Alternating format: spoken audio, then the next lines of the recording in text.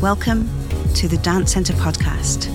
I am your host, Claire French, and I'm joining you from the traditional unceded territories of the Musqueam, Squamish and Tsleil-Waututh peoples, also known as Vancouver, Canada. I'll be talking to dancers, choreographers and other members of the dance world here on the West Coast to find out more about their creative work and practices and to discuss what it means to us to be dance professionals today. Thanks for joining us. Su-Feh is a performance maker, educator and writer who has spent the last 40 years exploring the human body as a site of intersecting habits and histories. Born and raised in Malaysia, she was indelibly marked by teachers who strove to find a contemporary Asian expression out of the remnants of colonialism and dislocated traditions. She left Malaysia in 1985 for Paris, France, and later Canada, where she co-founded Battery Opera with David McIntosh. She has pursued a lifelong study and practice of Chinese martial arts, Qigong, and Taoism. Since 2010, she has been a student and practitioner of Fitzmaurice voice work and is currently a certified lead trainer of this work. So I think, I'd love to just kind of preface this as we start with just around that idea of the ongoingness and the evolution of your practice over the decades. And I think what's lovely about that at this point in the podcast series is that we are talking to people who are at very different stages of their careers. And so we have people who are just starting out, just up and coming.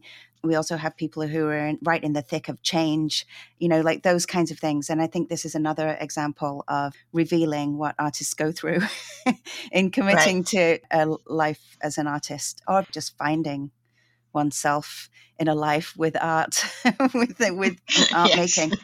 Yeah. So I'd love for you to just maybe, if you're interested, to just use that as an opening, as you have said. If you have any reflections at this point or any insight you'd like to share on that idea, maybe of ongoingness and evolution of your career or of your practice, actually. I guess as I was listening to you, what came up for me is the realization that your body is this ongoing project that continually changes and shifts.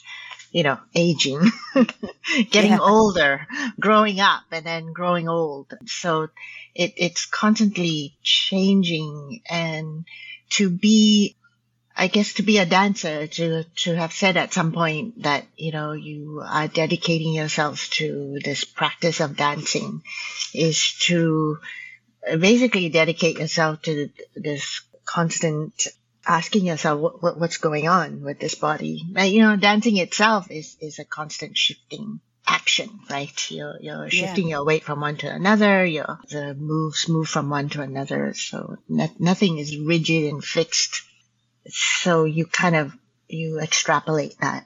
And as you learn new things about yourself, other things are unveiled and other questions come up. So I guess that's kind of how I see it, nothing is fixed, and dance is kind of like the quintessential, it's the form where you actually have to confront that nothing is fixed. I like the word quintessential. It was also making me think of all of the kind of cliches around dance and around what it is to be a dancer that I would like us to, talk about. Maybe we'll get to later, or maybe we'll just leave that in the, hanging out in the air. But I want to say that dancing is a verb. It's not to be a dancer is not to be like a table or a chair or the bar that's in the room, or even the studio, or even somebody who goes to a studio. It's what somebody does in the studio. It's how somebody is with their body. Mm-hmm. And then there's the whole range of things within that. But I think it's a reminder. It's a definite reminder that to dance as you age, to dance at any age, you choose in some ways how to dance. Or there is a layer at which you can choose how you dance, or you can choose your relationship with dance. And I think it's sometimes very hard for dancers to remember that, that you can choose that. I think that's one thing. Again, we might get to that in terms of your mentoring and your role in the BC dance community, which is major. So already I'm trying to put 40 years of Su-Feh's influence into 1 minute. So I will, I'll calm down on that front a little bit. But as you speak, I think, sorry, we can try and cram 40 years in this kind of refracted Yeah. way in this. But as you were talking, yeah, what comes to mind is the realization or the discovery of all the different ways we dance. And I'm remembering as a young person what I discovered dance while I was I guess 16 or 17, and I was part of a sort of children's theater experiment Oh. by a woman named Janet Pillay, who's now she's sort of known now in the region in Southeast Asia for her work in cultural mapping. But in the 80s, the beginning of an experiment of that led her into cultural mapping was working with young people about making theater together. And she was part of a group of artists who became my mentors and teachers, who were, asking like what it means to make theater or make performance in this post-colonial Malaysia. Mm-hmm. Anyway, so as a young person, I was part of this children's theater experiment, and my encounter with dance was watching my first dance teacher choreograph a scene with, this legendary bird, Jentayu. And I remember with another performer, with another member of the group. And I think, I was like, I want to do that. I want to be able to move my body through space, and I want to learn how to do that. And so there's that call of dancing, of just that kinesthetic, shimmering that another body calls you into. And I think like that's certainly a desire in dancing, some kind of beacon into learning or experiencing more of my body, or a sense of, there's a way of being in the world that is not just, in the idea of something, but it's just a reminder of that we are in our bodies, to be embodied, so to speak. Yeah. And then I think as you follow that desire, what I experienced was feeling the joy of dancing with another body, when you learn a sequence in class and you're going across the floor together, and then you learn that pleasure of, wow, like that joy of being with another. And that's also, and some people encounter dancing that way, like from dancing with another, and that's the invitation into the joy. So, and I guess that's like being in your body with another body, like how we bodies together. Yeah. And I think there's something about with the joy in the learning of that, or in the being together with somebody so intimately, in a way, because dance is a very intimate form, our whole body is involved. The joy might not always be there. Sometimes there is that kind of like, sometimes the tension is there, or the anxiety to dance with another in a certain way is in the way of the joy, or the joy is deeper, or it's fleeting. And there's something about that, I think, that is also very much present in your belief system and your philosophies and values, that it's holistic, and that this sense of joy is something we find, and is also a kind of transient, maybe, but our quest for it is enough for us to continue. Yeah. Yeah, it's not automatic joy. No, absolutely. I think that's really important, because I think there is something. I just want to come back to when you were saying it's not an idea necessarily; it's actually an experiential thing. But I also feel like there's a lot of imagination involved in that, and I think that's maybe where you activate a sense of joy, or you choose to follow that line to find it, and there's an imagination involved. And it seems like from your experience in the children's theater that they came together because you were watching this bird. You wanted to be the bird. You didn't want to be the person moving the bird in place. It was almost, there's something lovely about that, I think, that keeps that sense of body, beyond the human form. Yeah. Well, we are, I mean, our bodies are designed, I've become like Yeah. really interested in neuroscience lately, and of course our imaginations are a vital part of what it is to be human and to experience life. As a human being, we process our sensations with and through ideas, and in the process, I think sometimes we get like caught up in our ideas of ourselves, and we forget, especially in the world we live in, Mm-hmm. and the culture that for the most part we live in, and our devices also push us into that direction, that we increasingly live in our ideas and less in our bodies. And so, often people say, oh, I just want to get out of my head and into my body. But as my voice teacher, Catherine Fitzmaurice, says, it's not really about getting out of your head, but can you bring your body to your head? Mm-hmm. Your head is part of your body. Yeah, beautiful. Mm-hmm. Maybe we should just stay with the Fitzmaurice work for a second around that, because voice and the use of voice in expression, but also in as an embodied practice, I think is something you can speak about as an kind of specialist expert and, practitioner. You have so much insight, having come from a dance background, performing background, into voice work, which I think is a really interesting journey. And I find with your work that your storytelling is very much, I think, from an embodied place, which means that the storytelling is not necessarily telling fictions or kind of narratives per se, but there is a sense of locating and situating the body inside a story. And even as a listener and as a viewer of your work, I felt that quite strongly. Has the Fitzmaurice voice work helped that? Would you say you found storytelling through the Fitzmaurice voice work, or? I I have a sense that storytelling, for some weird reason, has always been something that I do, even before I discovered Fitzmaurice voice work. And I think I was always working with my voice even before I studied Fitzmaurice voice work. Mm-hmm.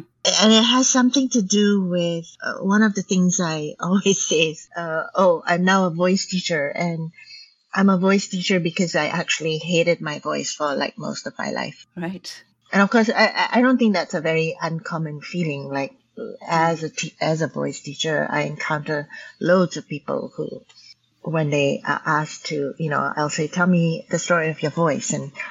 And there's almost always a moment where someone says, oh, I felt my voice was judged. And, so there's always like tension around my voice. So yeah, again, I'm going to do lots of Catherine Fitzmaurice quotes here, but one of the things she says is your voice is where the material and the immaterial intersect.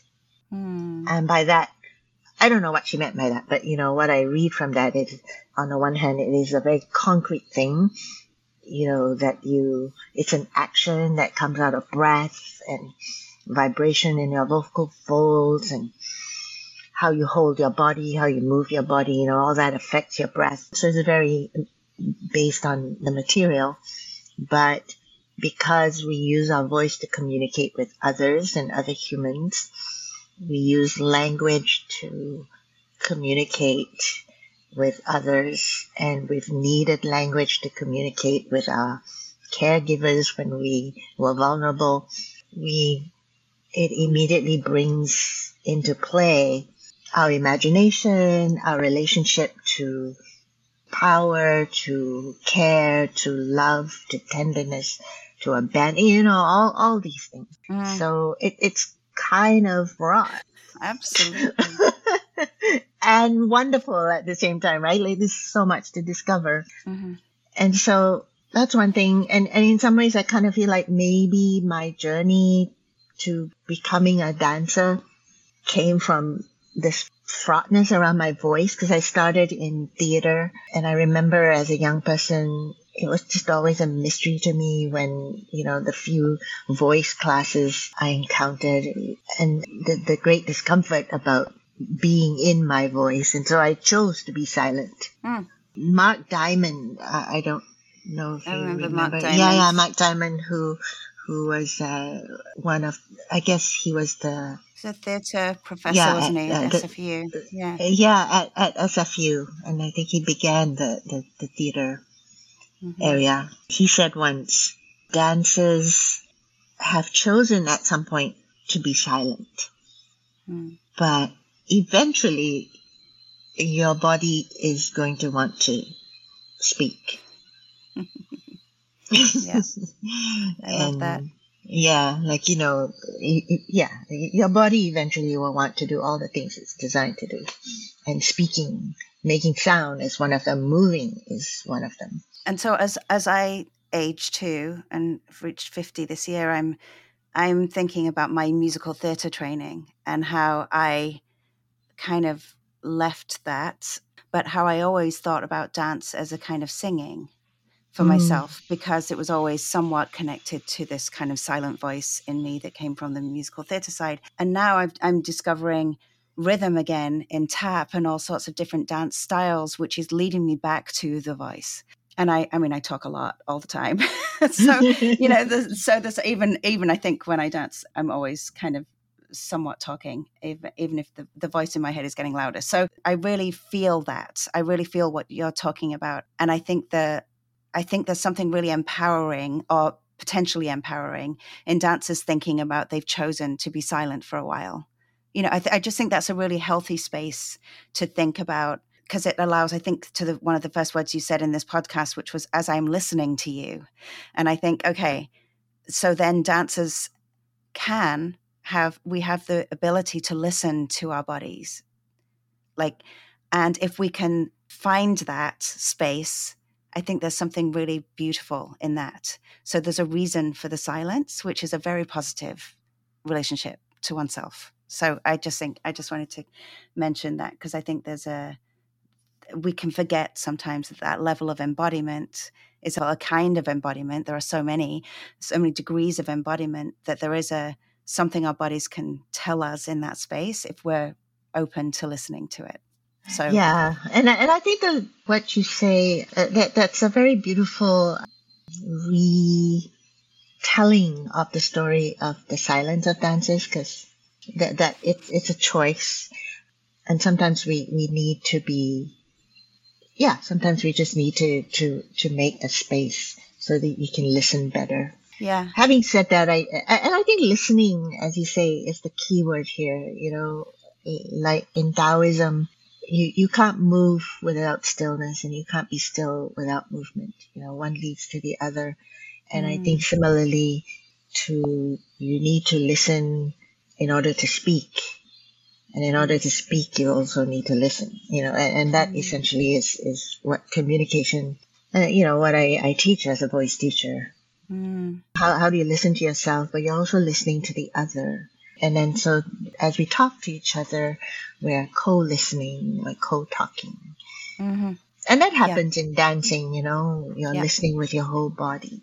Mm-hmm. But I think it also is true that if we don't listen deeply enough to all that our bodies want and need, it is easy to be silenced by what we perceive, the rooms that dance happens in, the tradition of how dance is transmitted.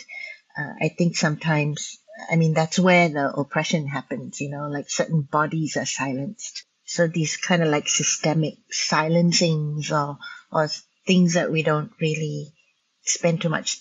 Yeah, like our habits that are in our Yes. bodies. Yes. And I think to be in the question of, where does this habit come from? Mm-hmm. Learned, inherited, Mm-hmm. or even just developed, Yeah. negatively developed over time, right? Mm-hmm. Yeah. That's one of the things I guess is part of my grappling is, for me, I exist in this very acute awareness. I come from Malaysia, which used to be a British colony, and of course all of Southeast Asia Mm. has been so vital to the European colonial project. Yeah. Spices and everything, and the shipping routes that went through Southeast Asia. Yeah. So I'm acutely aware that I work from a colonized body. That, I for most of my life, I grew up thinking and believing that to be a better person, I had to be white. I had to speak English in a certain way, and English was the proper language to speak. European languages were better than it. These were, ideas sitting around in my body, and Yeah. and everything I do is trying to disentangle habits from like what actually is me and what is learned, what is useful, it's this constant spring cleaning of one's body.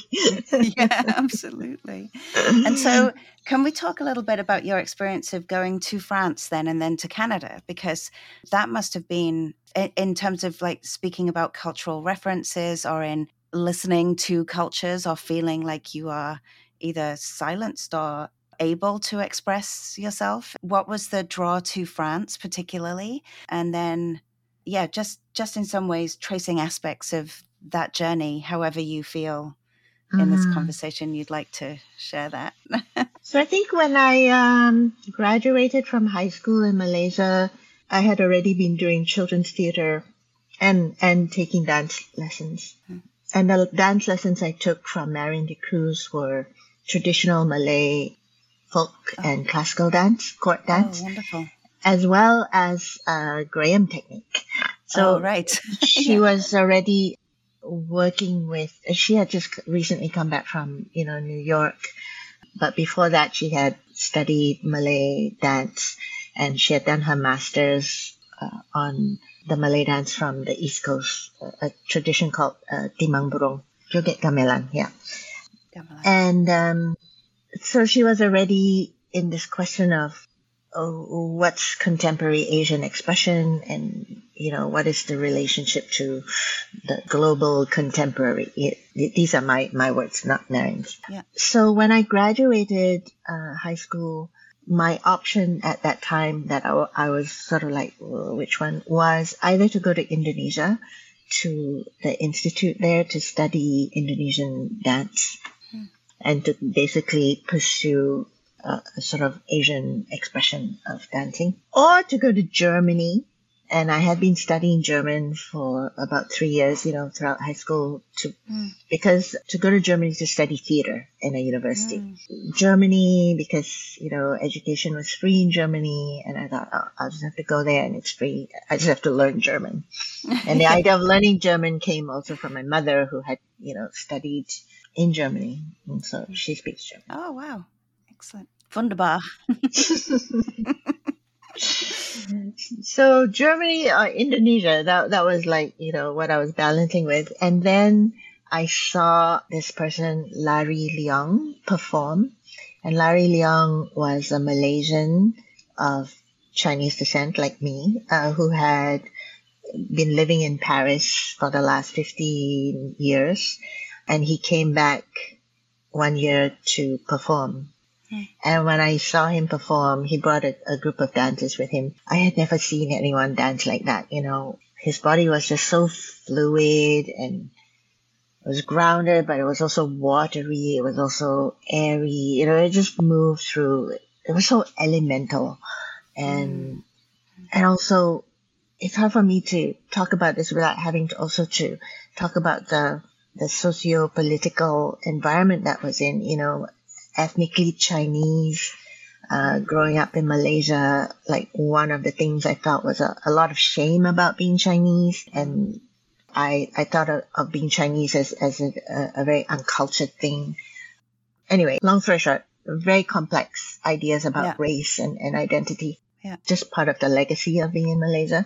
And seeing Larry dance, and I got this hint of, that there's a possibility, because he also, I somehow understood that I felt like he did martial arts of some kind, and suddenly this avenue of, that there's a way for me to dance without having to negate a part of me. Anyway, I'm 18. I go up to Larry after a show or at a party, and I said, I'm going to come to Paris and study with you. Amazing. And he says, well, sure, call me when you get there. And so I did. I basically dropped my plans to go to Germany or to Indonesia, and I went to Paris, and I spent 2 years basically taking dance classes with Larry and with other people. Wow. Already ready to move, though. You were Yeah. prepared to leave, go somewhere else. Yes. To go. And so that was absolutely, you were looking for the opening or the invitation. Yeah. Well, you made the invitation, but you created it. But at the same time, that was exactly what you were going to do. Go somewhere else. Go somewhere else. Yeah. Yeah. And going somewhere else, I have to say, is also a part of the legacy of being an ethnic minority in Malaysia, because, you know, you start to feel like that there's not a lot of options for you or future. So in some ways you're primed in all the different ways to go somewhere else. Mm-hmm. Maybe eventually to come home, but, you know, definitely. Yeah. So I'm not alone there, is what I'm saying. Yes. Well, I felt the same thing. I felt like I couldn't really explore all I wanted to explore by staying in England. Mm-hmm. Or even staying in Europe. I mean, yeah, granted, I only made it to North America, but there were logistics and conveniences in that my age but there was still, and I still imagine that there will be other places I will go and experience and live, and travel is a huge thing for me and always has been, you know, in the world. So I think there is a draw for that, for other experiences. Yeah, and maybe that's the thing. As I listen to you talk about it, it's like what parts are unknown for you, so that you can feel your body into those unknown parts. And I'm just going to drop another quote here, which comes from Zab Mabungu. She once said, I once heard her say, Zab Mabungu is based in Montreal, and she's, you know, part Congolese, part French. She teaches African dance. And I heard her say once that dance is to be with what you don't know about yourself and what you don't know about the other. And I love this definition of dance, you know, that dance is what is a way of being with what you don't know. It leads you into the unknown. I love that too. I took a workshop with her. It was all on Zoom though, but still, I feel there is a sense. I felt like I was in a space of don't know slightly. In that there was an element, coming back to what I was saying before about finding joy as a choice. Anyway, yeah. So I found myself in France. Yeah, I was also thinking of the material and immaterial in that way as well. You know, like it's already in how you described watching. Do you say Larry Leong? Is that the person's name?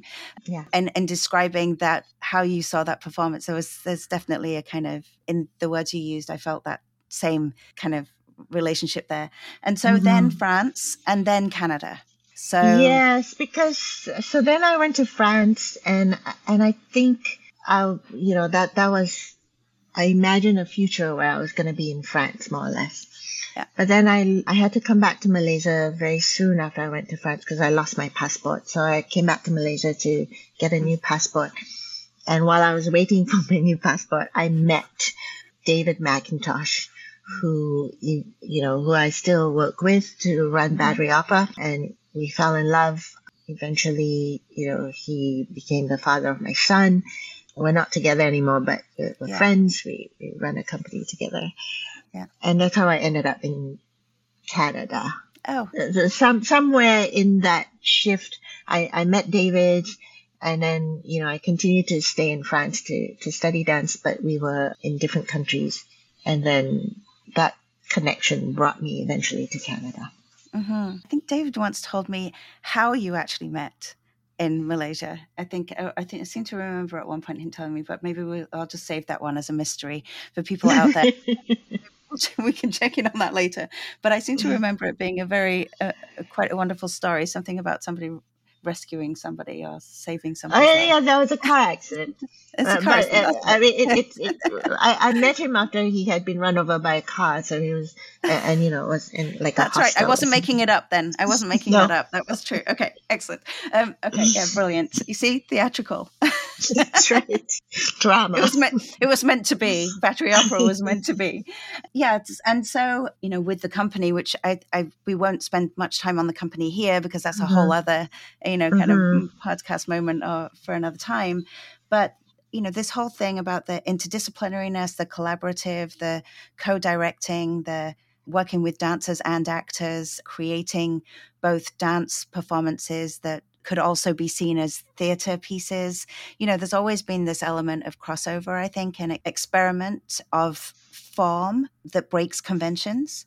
And back then, in the days of Spectator and those kinds of things, I wouldn't have necessarily talked about it from this kind of post-colonial perspective. I don't think any of us were, or not all of us were in dialogue about those things. It just wasn't, so much of a thing 20 years ago, and it should have been. But at the same time, all of those things that they were all in the works and have continued to be in the works ever since. I feel like there's something about you taking that, and both of you have done this, with the battery opera work, but your individual practitioner perspectives have launched careers from the battery opera work that have gone in quite different directions, but you still sometimes work with the same people. And so you did build an ensemble almost in the training or in the way in which you went about the work.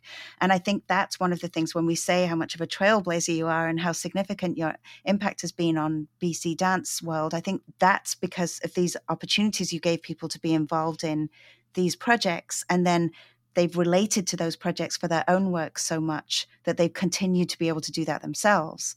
I'd love to hear more about your individual practitioner perspective coming out of battery opera to where you are now. And I feel like the way in which you mentor people is interesting. And maybe there's a bit of room here to talk about that, because I think you've really found that in Canada because of the way that battery opera was opened up the world for dancers or physical theatre performers and all of these people to work together, but outside of the conventions of all of those forms. So does that give you something to go on and talk about? Or? I think all the years of working with David, and still, we still sort of work together. But in some ways, it's like what Zab says, like it's a way of being with what you don't know about yourself and with the other. And in some ways, one of the thing with it seemed with battery opera was we were very different people. We still are very different people with different aesthetics almost, and somehow we fell in love, and somehow we decided to work together. And I can't say it was ever a comfortable place, working together. And working together is never comfortable anyway. Just like living together isn't comfortable. Like being with another human being, as we talked about earlier, there's joy, but it's not automatic joy. There's a lot of discomfort to grapple for the joy, to negotiate for the joy. So I think all those things are things that I know, like having been born and raised in a very multicultural country, a very culturally diverse country like Malaysia. So many languages, to grow up with many languages. So you're already in that body of constant negotiating. But I think to do that through a company, you become very conscious about it because you have to write your mandate, you have to write your artistic statement. So you're already looking at what's happening, and then you have to form it into your artistic mandate.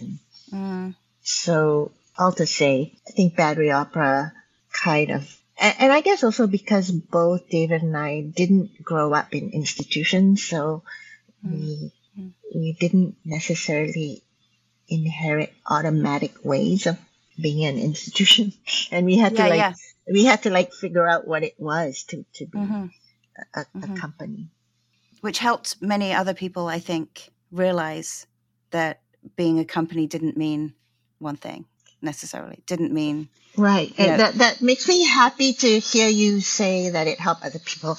And every time you say that, I feel a little shy, like really, really. I'm sure, but at the same time, there is an element of, for us, particularly, Restless Productions, you were on our board when we first started. Mm-hmm. And I remember you saying, like, your mandate and your mission statement, like, we would sometimes get them muddled. Like we would sometimes, and they're still muddled for me, being a very institutional kid, scheduled to the hilt my entire life. There was something about, for me, that was a really hard thing. And we've since shifted with age and with experience and with COVID and all of those things. We've really shifted into a place that we feel is much more authentic for us. But it also means that we're giving it time. And it feels really, really healthy to be doing that right now. Really healthy to just give it time. And I think that's the one thing, 20 years ago, I didn't quite understand time in the same way. So. Yeah, absolutely. And I'm with you. I feel like COVID has taught us all, like collectively, to think about time differently, space differently, and our bodies differently. And there's a lot of opportunity right now to really learn how to move differently in the world. So I keep thinking with my research that, all the just in terms of language, to take the time to do something, taking time is the wrong expression. Taking time to do something means, I feel there's a sense of ownership of that time, which is like taking it for that experience. But being with time or having something unfold in time, those kinds of subtle shifts of language become completely unsubtle. Like the moment you make the shift in language, the moment you realize that it's an entirely different experience you are talking about. And so I've just been going through that as well with my whole, that is changing how I practice, because absolutely, back round to what we said before, like you arrive with certain preconceptions and learned notions and learned things, and it's in the language you speak. It's like how we talked about the difference between like embodiment and idea also. Like to take time is, as you say, you there's a distance between you and time. It's like you can take it. But to be in time is, your body is in time already, and then it calls upon you to experience time differently. And it's something like, I give an exercise. Yeah, you feel your breath. You feel the breath come into your ribs, and lungs, and expand your rib cage, say, and then you exhale and you feel your rib cage descend. And if you're like me, when I do that, I'm seeing my rib cage expand, and I feel it in some way, but I'm mostly seeing my rib cage.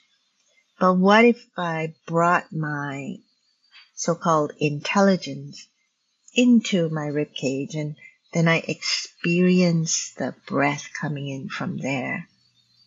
It's that little shift in where you place your awareness, rather than seeing your body as a part. Feeling your body as something that you're in is a very different thing. And I guess that's the space that dance or performance, time-based things invite you into.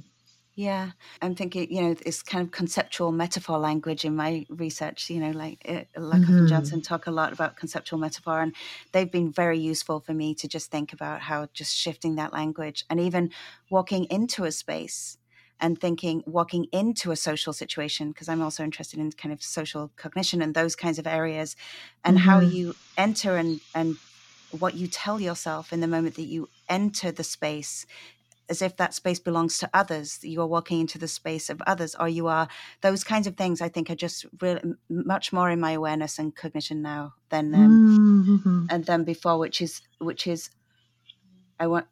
inviting, but it's also forcing and imposing a change. It's doing both. It is, there is a force still there. So that's exciting. Yeah, the stories of our experience sometimes take precedence over the actual experience. Yeah.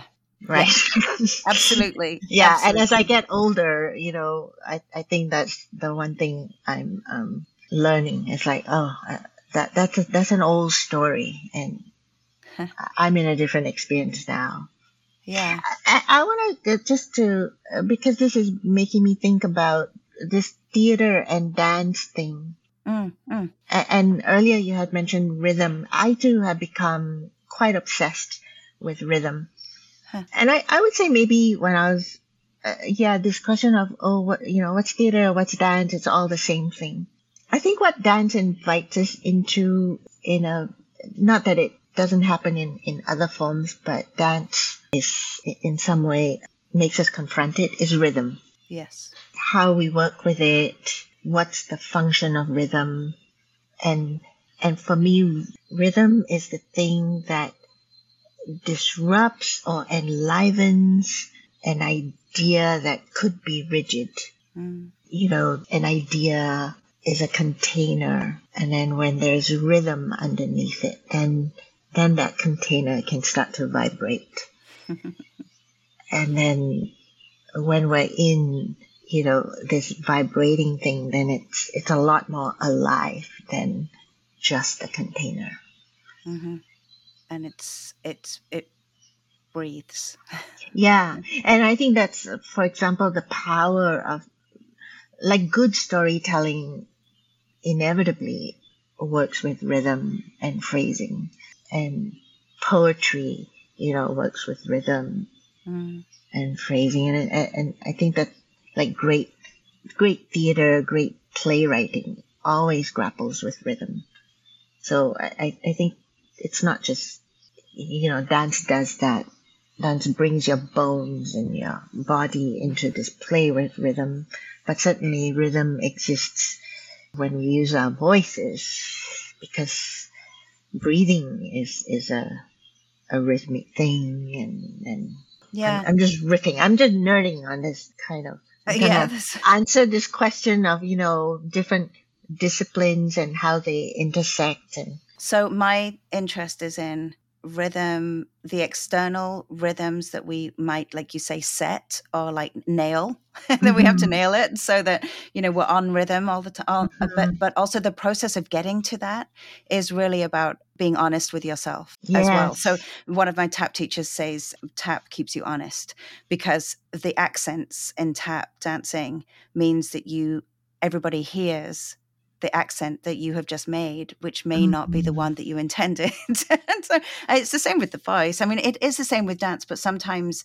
not everybody feels like they understand dance. And so they don't necessarily notice it that in the same way, like if you're not making sounds with your dance. But I would say it's the same. It is the Yeah. same in dance. Like if you are interested in honesty, if you're interested in that, and you don't have to dance for that reason and from that place. Mhm. But because I like that right now, that feels really good. It keeps me honest, and I feel that's quite lovely. Yeah, I was in a couple of weeks ago. I was in a workshop with Seku. It was a house dance workshop. Oh yeah, great. Seku Heru. Anyway, I've never really done house dance, so it was Mm, all new to me. mm, But and he teaches almost completely with no words.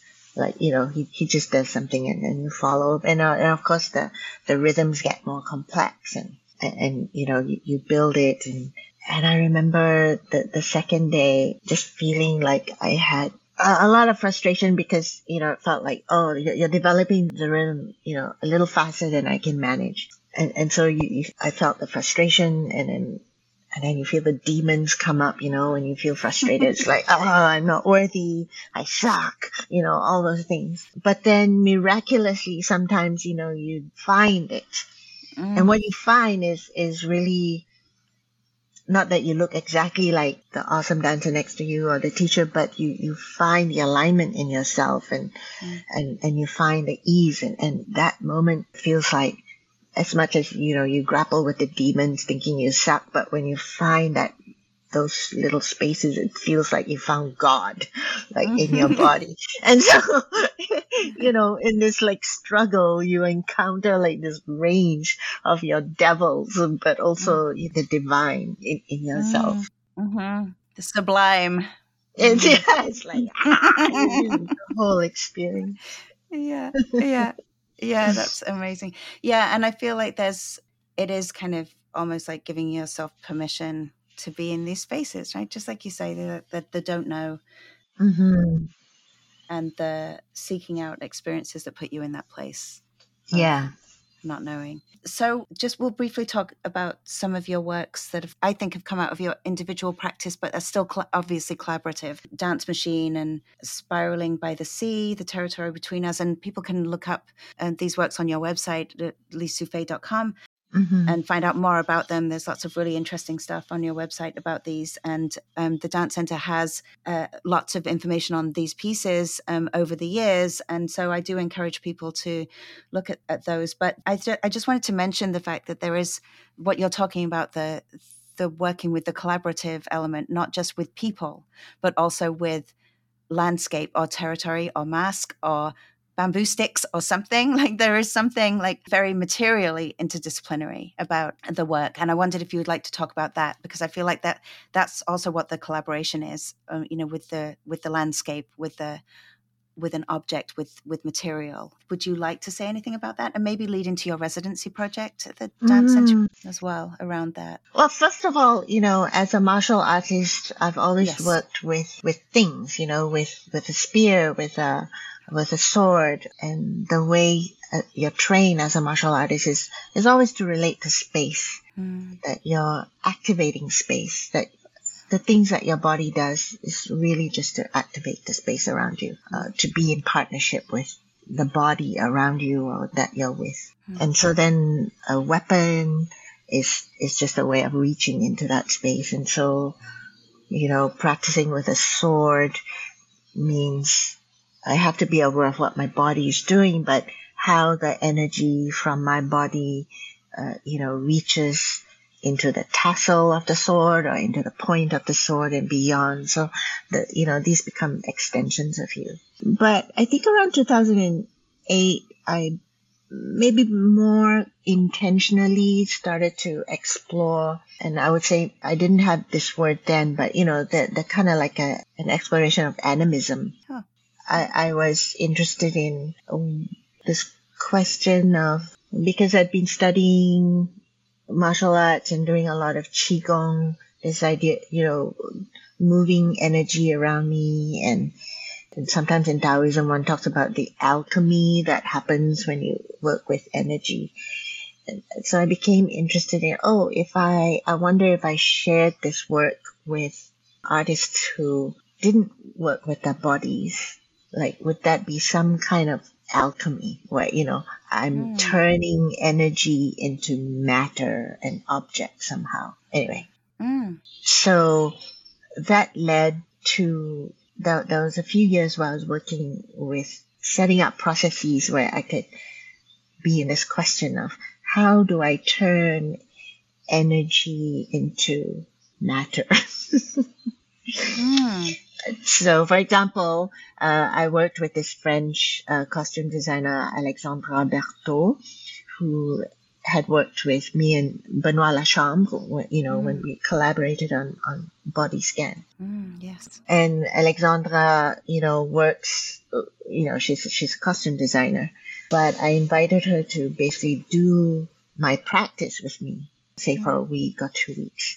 And then she would respond by, making objects. And then the process was I lived with those objects for a year to see what came up. What was my response to that? And my response to the objects was then to go into the studio and, they were like knitted fabric things with things that belonged to me, kind of like interwoven. And I went into the studio with them and with Justine Chambers as an assistant and kind of a collaborator in some way, someone to be in conversation with. Yeah. And that was kind of how the concept of Dance Machine came up. I think in that moment, I went, I'd like to create an environment where my body is connected to space through my costume. And that if I move, then the costume will move, the space will move. And then if the space moves, then the audience will move. And all I have to do is respond to the audience. I don't have to make a dance, I'm already in the... I talk about this as the the simplest dance.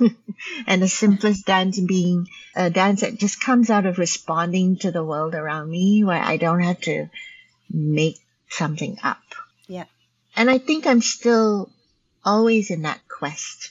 How do I create an environment so that I'm just responding to the world around me? I can be present in the world, and I can be present with myself and all the things I've learned and my questions, and the simplest dance is just me in partnership with the world. And so the dance machine was a kind of environment that emerged and got built, where I felt this, how am I in response with the world, could happen at many stages, from the setting up of the installation in whatever space it was, to the meeting of the human bodies, between artists in that environment, and then the audience coming into that environment. Mm-hmm. Fast forward to now, Touch Me, Hold Me, Let Me Go came up, is part of what I call a long, slow dance that began with me, a very similar energy object kind of thing, where I approached Bracken Hanus Corlett. He's an artist from the Wikinuke and Kahus nations here on the West Coast. And I asked him if he would be interested in carving a mask for me after we had been in conversation together for some time. So we spent a year talking to one another, just talking as two artists, getting to know one another, sharing our, stories of our relationship to our family history, but also our relationship to the land here, to belonging, to our practices. And then at the end of this year, he carved this mask. So, and then my task on receiving this mask was just to submit to it. Just, okay, this is the mask, and I'll just do whatever the mask tells me to do. Although, when I did that, I thought I would just put on the mask and a mask dance. I would make a mask dance. But so he made me the mask, and it started this process where I put on the mask, and I brought it into another process that I was in at Dance Makers, where I was artist in residence. And I thought we would collectively make this, this mask piece. But then the mask said no. Said no. I love this. I love this. Yeah, I love this. Right. Like, you listen to the mask, and the mask is like saying no. And I talk about this, in this performance that I'm making, or that's emerging. Great. The mask said no. Like, how do you hear the no? The no comes up in the body, and this attunement to the no in one's body is important to me. Mm-hmm. Like, how we listen to the no's. Because how you listen deeply to the no, how you express the no, what is your next action when you say no? Mm-hmm. I think it's as important, if not more important, than how you say yes to something. Mm-hmm. Anyway, this relationship with the mask, for me, is a bit like me asking Bracken, the carver, to choreograph me. And something Bracken said was really beautiful was he felt like carving this mask from, a piece of red cedar. And he knows, that this cedar came from a certain tree that fell in the 1800s. So, that there's already a history of this piece of wood that is known. He talked about the responsibility he felt in carving into this piece of block of cedar, and how that was sometimes overwhelming to him, or he felt greatly this sense of responsibility for this life force that was in this piece of wood, that was part of a fallen tree in the forest. And when he gave me the mask, he was handing me the same responsibility. Yes, absolutely.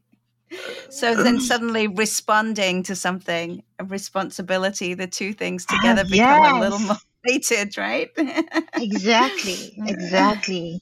Yes. So responding, responsibility, and dance, in fact, as a responsibility that we have. Also, our voices as a responsibility we have to ourselves and to ourselves in the world, I think is what I care about. Yeah. And I think, as we bring this conversation to a close, unfortunately, I think there's also this element of coming back to what the ongoingness and evolution of a practice is. I mean, it's a perfect way of, I think, like helping maybe explain a little bit about how choosing to be an artist in life or choosing to have a creative life is also choosing to respond to and to have a responsibility for this recognizing life force, as you said. Like there is an element of all of those things together. So that comes with the legacy of that life force, the enlivening, as you've mentioned, all of these things, the activating of it. And we certainly don't have to be so-called professional artists to take on that responsibility. This notion also of being an artist is also a very culturally specific thing. Like in many cultures, the artist is the farmer, is the mayor, is the we're all like embracing, or there's always the invitation to embrace that responding to and responsibility. Yes. And one of the things that Heather Bray, was like pulling materials for us to talk about for the dance center. And one of the things is Su-Feh is so much more than a choreographer. And there's and like you say, like an artist we don't own these terms, coming back to this dance as a verb and all of these things we talked about in the beginning. All of these things are things we are doing. They're the ways we are responding and the ways we're choosing to be in the world with others, as you said in the beginning.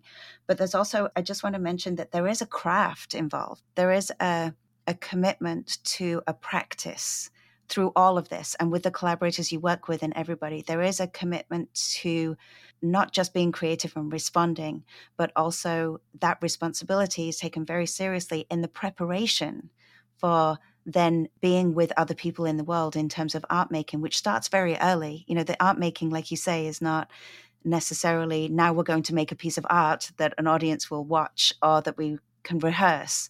It's the way in which you approach something, the way in which you converse with people during a process. And I think that's one difference for me, is that making a distinction about that as an artist's life is like the things you choose to respond to, and the crafting is already in your response. It's almost like it's not a later stage, it's already, it's something that comes with paying attention to how you pay attention.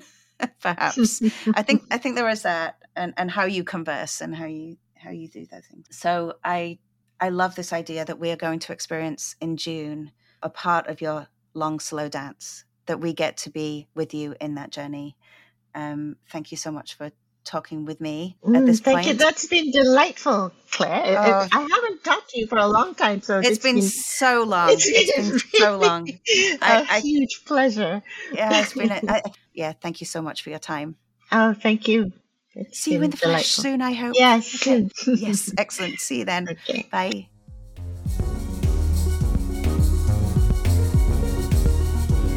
Thank you so much for listening. We would love for you to subscribe, rate, and review wherever you get your podcasts, as this will help other listeners find us and help us to grow our dance audience. We'll be back next month. In the meantime, you can follow us on Facebook at The Dance Center, Twitter at Dance Center, and Instagram at The Dance Center BC. And if you'd like to support our work, please consider making a donation. Just go to our website at thedancecenter.ca, where you'll find extensive information about our upcoming programs and events. The music for the Dance Center podcast was composed by James B. Maxwell. Always a pleasure to connect with you through dance. Until next time.